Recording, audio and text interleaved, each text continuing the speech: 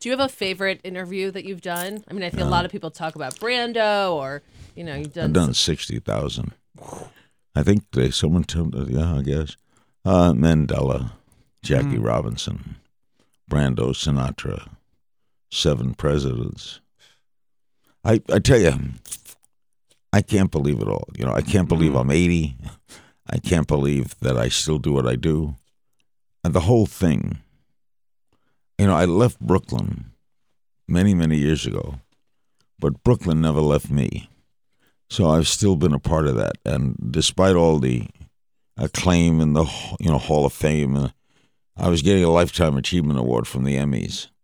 And as I was walking up to the stage, I was thinking, who the hell is this?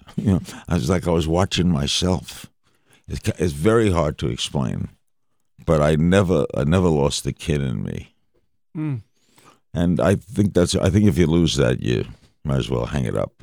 Well, did it ever get strange for you because you became a celebrity? I mean, at first you were the guy doing the interviews, and then once you become a celebrity, it must present a whole other kind of challenges when you're interviewing other celebrities. Good question. It's very different, very difficult, very different. Walter Cronkite told me once, he's covering political conventions, and one day he was covering a convention. He walked into the Iowa caucus of the Republican Party, and they all stopped and looked at him. Wow.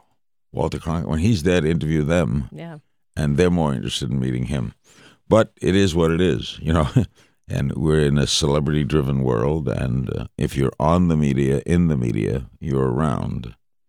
That's what Entertainment Weekly, Entertainment Radio, People Magazine, all these things, where everybody's a celebrity.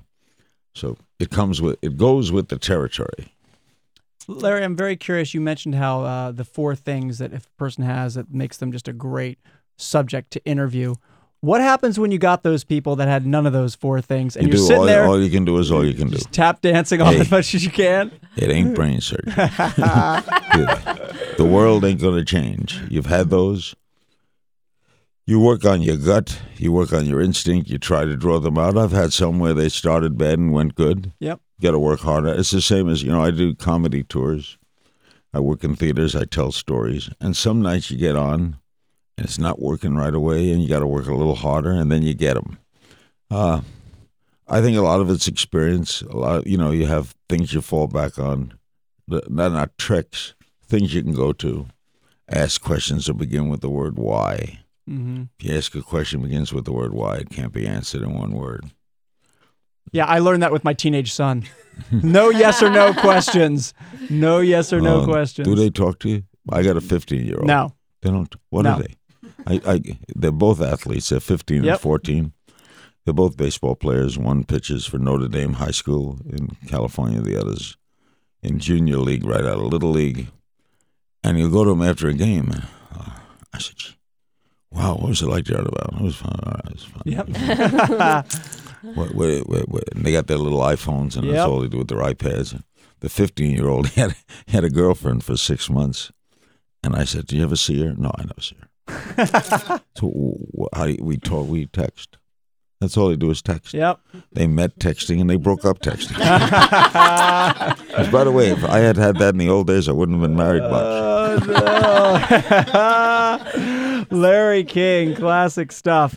Is there one person out there, Larry, that you've been chasing? One interview you've been trying to get to? Give them to me. Fidel Castro. Wow. And Bruce Springsteen. I never had Bruce Springsteen. And never had Fidel Castro. We got no's from both of them. And I'd like to do a Pope. This Pope especially. Yeah. Pope Francis, I would really love to, because he's going to revolutionize the church. But that's it. I've had every other one I wanted. Wow. I've been, knock wood. Why do you think they said no, especially Bruce Springsteen? I don't know. I didn't talk to him directly. Mm-hmm. Right. Someone talked to someone. And I've been fascinated to talk to him. Jersey guy. Yeah.